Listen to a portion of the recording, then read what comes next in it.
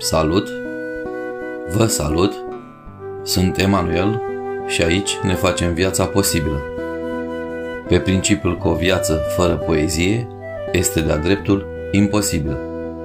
Un podcast, deci, cu și despre poezie. Un podcast cu invitați, atât cât ne vor dărui zeii.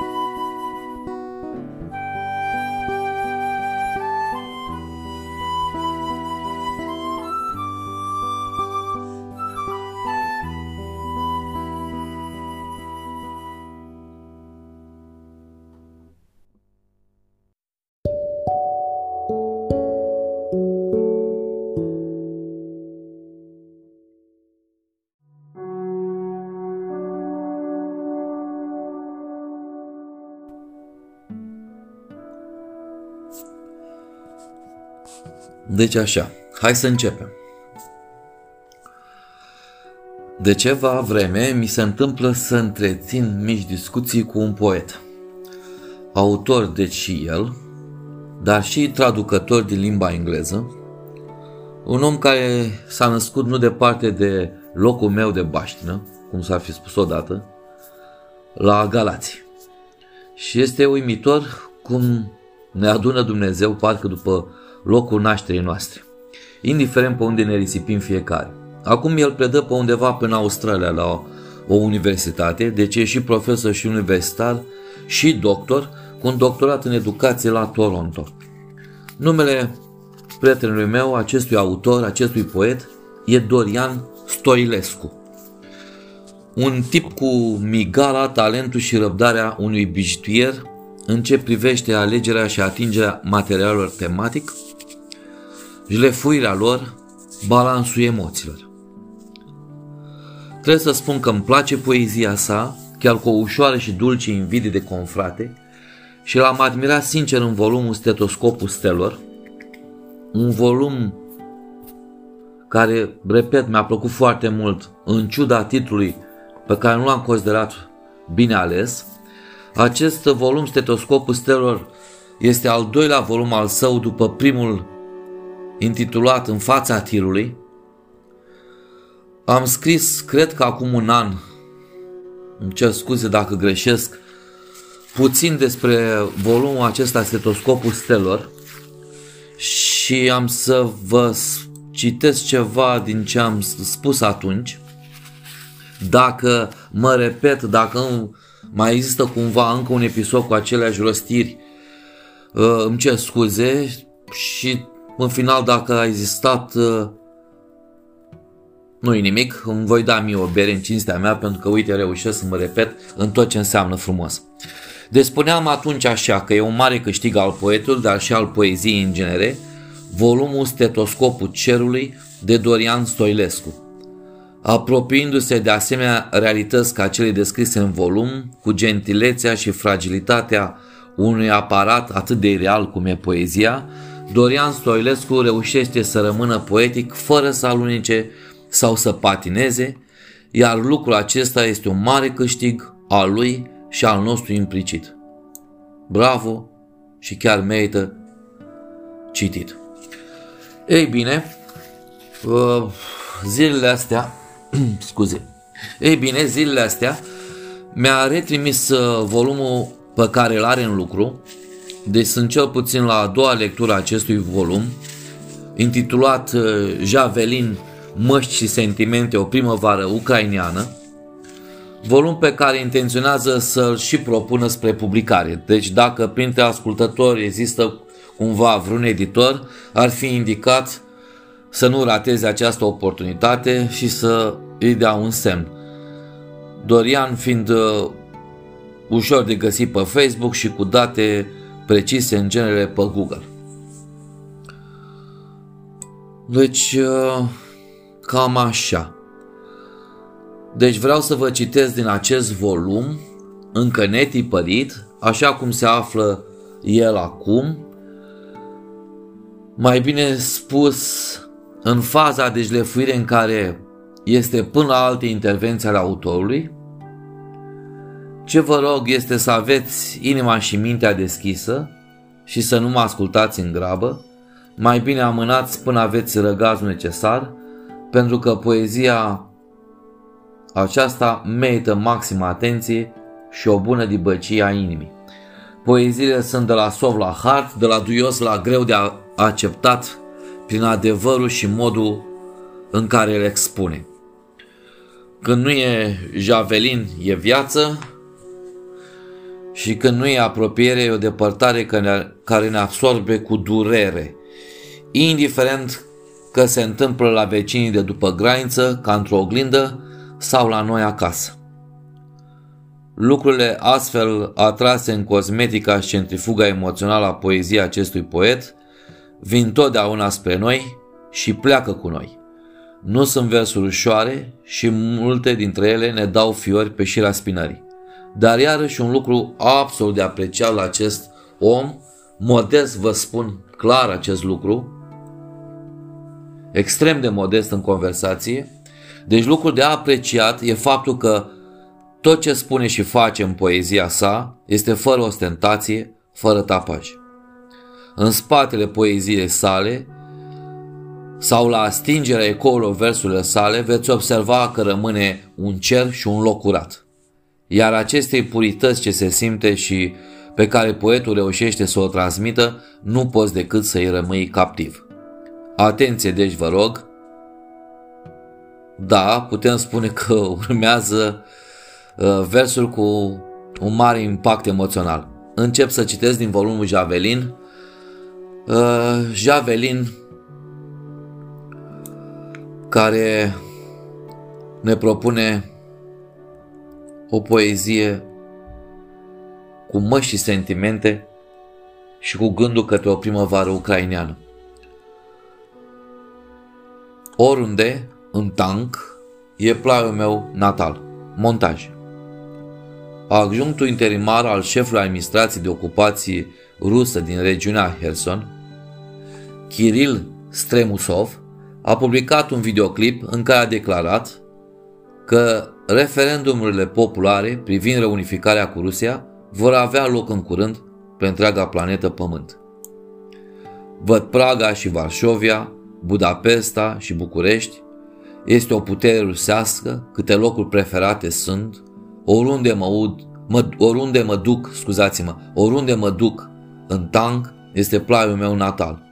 Văd Washington într-o vale, văd Dallasul și Texasul, cât de plăcut este să bei vas gustos aici în Rusia. În apropiere sunt piramidele, curg apele bogate ale Nilului, spălând un mar rusesc. Văd râul Amazon, văd crocodili, rușii mei sunt mândru de voi. Soarele răsare asupra Sydneyului, un orintorinc înoată într-un iaz, aceasta este partea rusă. Aceasta este patria mea, recită Stremusov. El afirmă că forțe rusești de fapt înaintează când se retrag și aceasta, fraților, nu este ficțiune, aceasta este realitatea ce țoase Andromeda, a asigurat el, și aceasta este nația rusească, câte locuri îndrăgite sunt aici. Însoțindu-și postarea cu hashtag-urile Stremusov, Putin, Stalin. Post scriptum. Kiril Stremusov a murit până la urmă într-un accident de mașină în Kherson, cu puține zile înainte ca orașul să fie eliberat de forțele ucrainiene.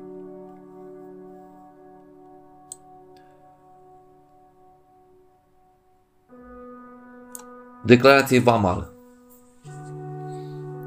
Nu mai am prieteni, nu mai am școală, nu mai am nici frați, surori, nu am părinți, nu mai am casă, nu mai am țară. Băiat de 9 ani, refugiat din Ucraina.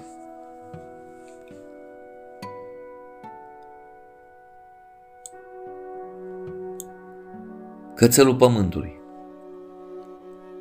Lăsând în urmă orice speranță, plângându-și propria înfrângere, cântând abisurilor, urlând la fața lunii, s-o țin în veci o statică.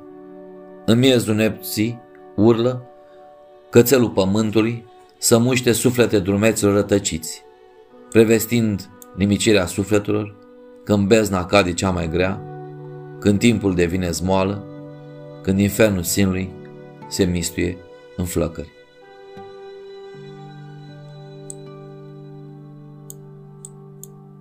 Azi noapte. Azi noapte am condus un tir, de parcă n-aș fi învățat să conduc, de parcă n-aș fi avut volan, de parcă nu știu unde eram, de parcă nimic nu era al meu, de parcă mi se rânduise să ucid. Am intrat din plin în tot.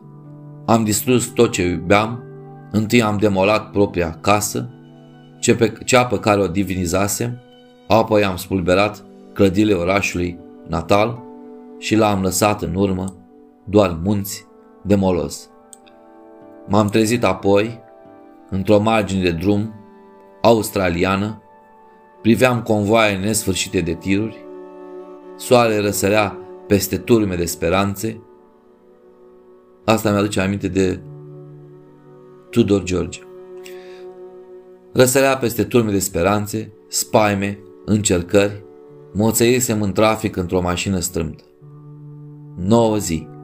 Încerc să reintru în trafic, să ajung repede la serviciu. Munții. Munții.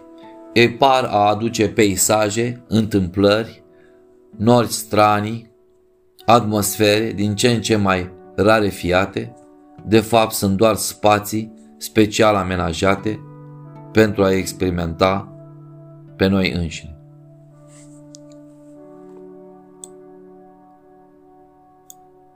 Și acum iarăși o bogăție de poem care mi-a plăcut foarte mult ca imagini și ca subtilitate. Lumina din atic, spune poetul. Hai să spunem lumina din pod. Toți o ignoră, nimic nu se vede, deasupra zi, de desubt noapte. Pare singurătatea însăși, fugind într-una de noi, totuși cineva există acolo, veghindu-ne, lumina ce ne cutremură. Și pentru că îmi place foarte mult, am să încerc să îl mai citesc o dată. Lumina din atic. Toți o ignoră, nimic nu se vede, deasupra zi, de desubt noapte. Pare singurătatea însăși, fugind într-una de noi. Totuși cineva există acolo, veghindu-ne, lumina ce ne cutremură. Fain tare. Isihastul. Ca un cuptor ce scoate întâi funingine și fum, ai devenit incandescent și pur, asemenea focului însuși.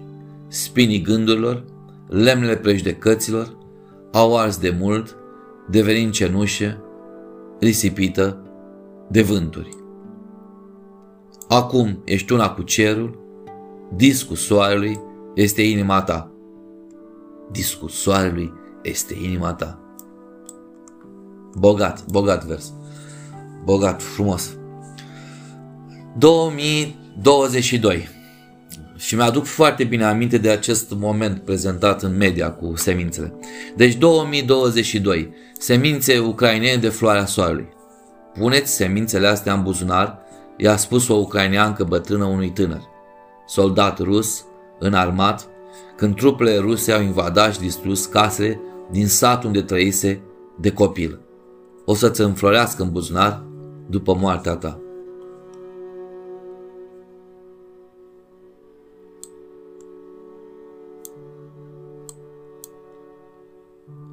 Javelin, măști și sentimente. Primăvara, o primăvară ucraineană.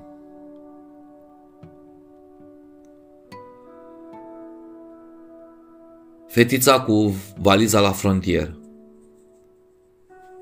Timpul de agresiune asupra Ucrainei.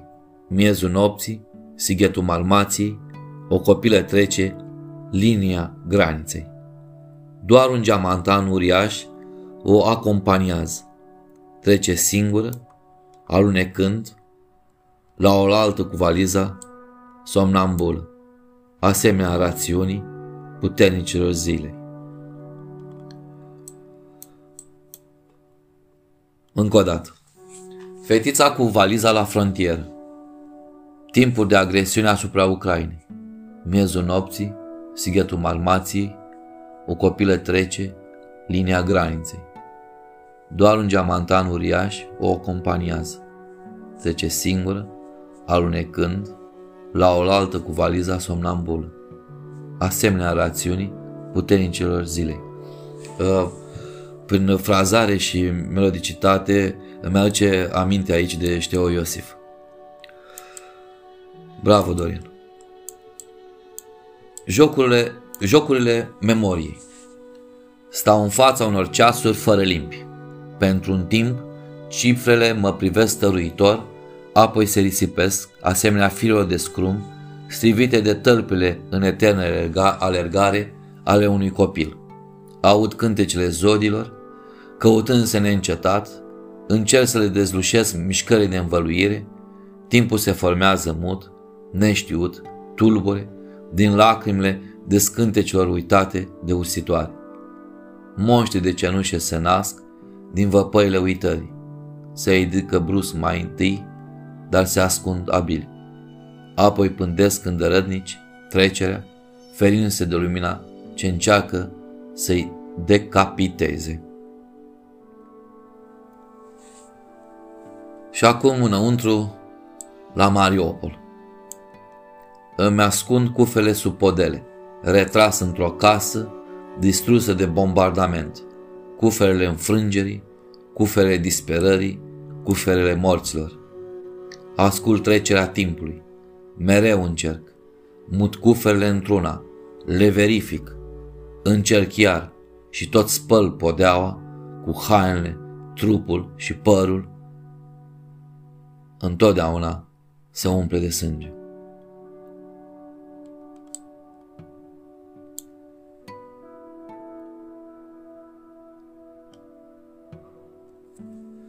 Și el a fost împușcat. În invazia din Ucraina, ieri trupele ruse n-au împușcat numai pe cei de acum. Gloanțe au fost trase și în marele poet. L-au împușcat în cap premeditat, anume, au ochit capul poetului, cel ce a descris fără niciun compromis nedreptățile, nenorocirile aduse de ruși, așa că au încercat să-l ucidă. Iar, din nou, pe Taras Shevchenko, sfărâmând bustul său, nu-i nimic, peste puțin timp, bustul a fost reparat. Apoi, azi, într-un alt loc, a mai fost instalat încă unul. Taras Shevchenko, dacă mi-aduc bine aminte, are un bust și în frumoasa Tulce. Dimineața la serviciu. Nu murim de moarte bună, ne sinucidem doar. Cu încetinitorul ne sălbăticim voit sentimentele, apoi ni le răpim să se prostitueze la cea mai mică oportunitate. Cu cât încercăm să inventăm atitudini, discursuri, emoții mai mult decât sunt, cu atât devenim o haină aruncată într-un container de reciclare. Ziua începe cu ploaia lungă și meschină. Ține până la noapte. Înainte era raritate și belșug. Acum aduce aminte de perversitate, abjecție și risipă. De mult nu mai e nevoie de ploaie. Totul se scufundă, însă ploaia continuă, în fiecare oră a vieții noastre. Drumurile s-au împotmolit, trupurile noastre unse de eforturi infame evită celelalte suflete. Fain, tare fain poemul ăsta. Dimineața la serviciu. Nu murim de moarte bună, ne sinucidem doar. Cu încetinitorul ne sălbăticim voit sentimentele, apoi ni le răpim să se prostitueze la cea mai mică oportunitate. Cu cât încercăm să inventăm atitudini, discursuri, emoții mai mult decât sunt, cu atât devenim o haină aruncată într-un container de reciclare. Ziua începe cu ploaia lungă și meschină. Ține până la noapte. Înainte era raritate și belșug. Acum aduce aminte de perversitate, abjecție și risipă. De mult nu mai e nevoie de ploaie. Totul se scufundă, însă ploaia continuă. În fiecare oră a vieții noastre. Drumurile s-au împotmolit. Trupurile noastre unse de eforturi infame evită celelalte suflete. Felicitări, Dorian Stoilescu. Felicitări. N-a susținut ceea ce se întâmplă. Montaj. Are în volum o întreagă serie de astfel de poeme gândite ca un montaj. De fapt, ele doar zugrăvesc realitatea recent întâmplată. Nu pot să iau păcatul crimei asupra sufletului meu, a spus un rapper rus, Final Say. A repetat asta de mai multe ori, adăugând că nu poate să trăiască având pe suflet păcatul uciderii în războiul din Ucraina. Walkie, al cărui nume real era Ivan Vitalievici Petunin, a spus fanilor săi într-un videoclip că nu poate ucide și că protestul său final va fi exprimat pe moartea sa. Urma să fie chemat să lupte pe frontul din Ucraina. În vârstă de 27 de ani, era unul dintre cei 300.000 de recruți mobilizați să lupte în Ucraina. A mai servit în armata rusă și a urât atât de mult acest episod încât a încercat să evite reînrolarea prin orice motiv. A fost tratat într-un spital de psihiatrie. Într-un videoclip a spus: "Dacă vizionați acest videoclip, atunci nu mai sunt în viață. Nu sunt pregătit să ucid pentru niciun ideal." Walkie a lansat 10 albume, ultimul la începutul războiului, și avea milioane de ascultători. A spus despre el că alege să rămână în istorie pentru totdeauna ca un om care nu a susținut ceea ce se întâmplă. Vineri 30 septembrie 2022. Cadavrul lui a fost găsit în orașul Krasnodar.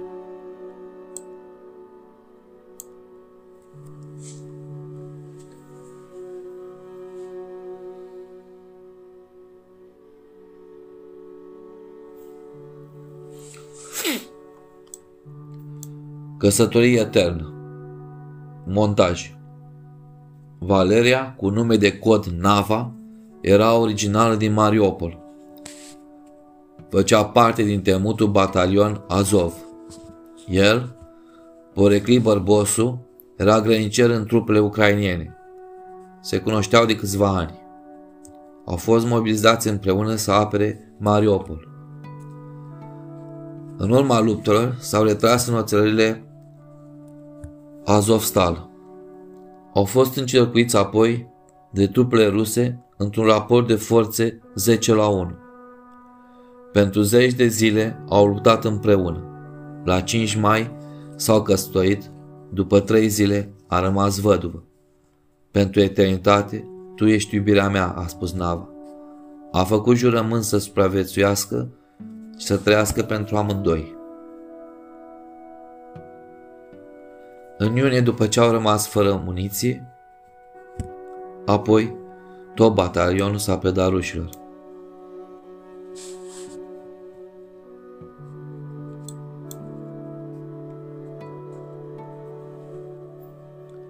Nu pot să nu spun un lucru care îmi trece pe minte când auzi atâția oameni care vorbesc foarte ușor despre ce se întâmplă acolo.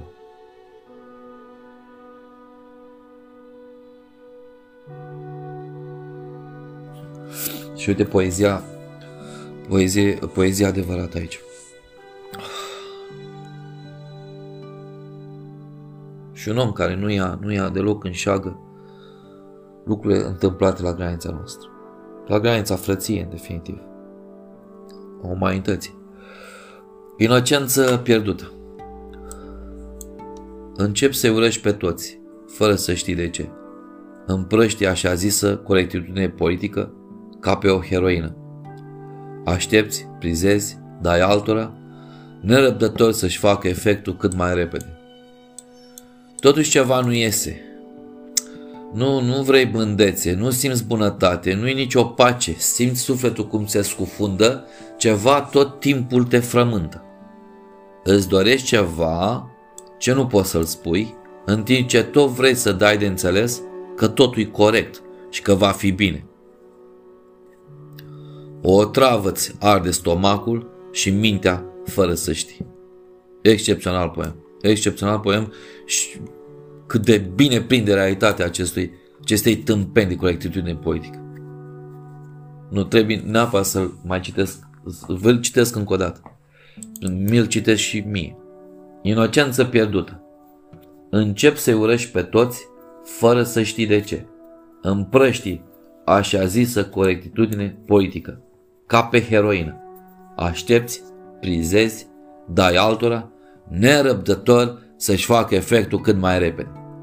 Totuși, ceva nu iese. Nu vrei blândețe, nu simți bunătate, nu-i nicio pace. Simți sufletul cum ți-e scufundă, ceva tot timpul te frământă. Îți dorești ceva ce nu poți să-l spui. Genial asta. Îți dorești ceva ce nu poți să-l spui, în timp ce tot vrei să dai de înțeles că totul e corect și că va fi bine. O otravă ți arde stomacul și mintea fără să știi. Suntem otrăviți, asta e clar. Mulțumim, Dorian. Plimbare în Berlin. O altă bijuterie gen Dorian Stoilescu. Plimbare în Berlin. Ianuarie 1990. Ne plimbam singuri, o lumină doar, în zăpada târzie. Ne plimbam de mână, ținând o bucată din zidul Berlinului. Da. Și acum post-adevăr. E nevoie acum de bullshit mai mult decât de aer curat. Totul este o artă de a deschide, o fili și evapora. Refacere continuă a ambalajului, înveninând miezul, când se dorește a semăna convingerea fără logică. Se acceptă repede ce se aude, creierul exersează să spere în orice justificare, himeră să primească orice. Nu-ți face griji, vorbele sunt mai mici decât o pastilă. Iar genial aici. Iar orice e apreciat după potențial de seducere, după liniștea de a născoci iluzoriul, o imposibilitate utilă, dar tot mai îndepărtată în derizorii detalii, după pasiuni false, după șabloane consacrate, nu după fapte. Minciuna apropie, sinceritatea desparte. Cerul arată acum soldați fără uniformă, precădind noi asasinate pentru continua rescriere a realității. Dragul meu Dorian, felicitări din tot sufletul.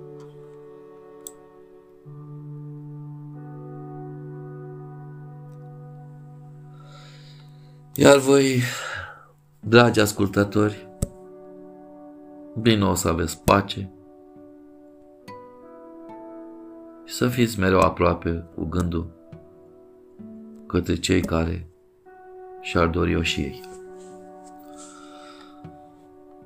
La o bună reauzire. Doamne ajută!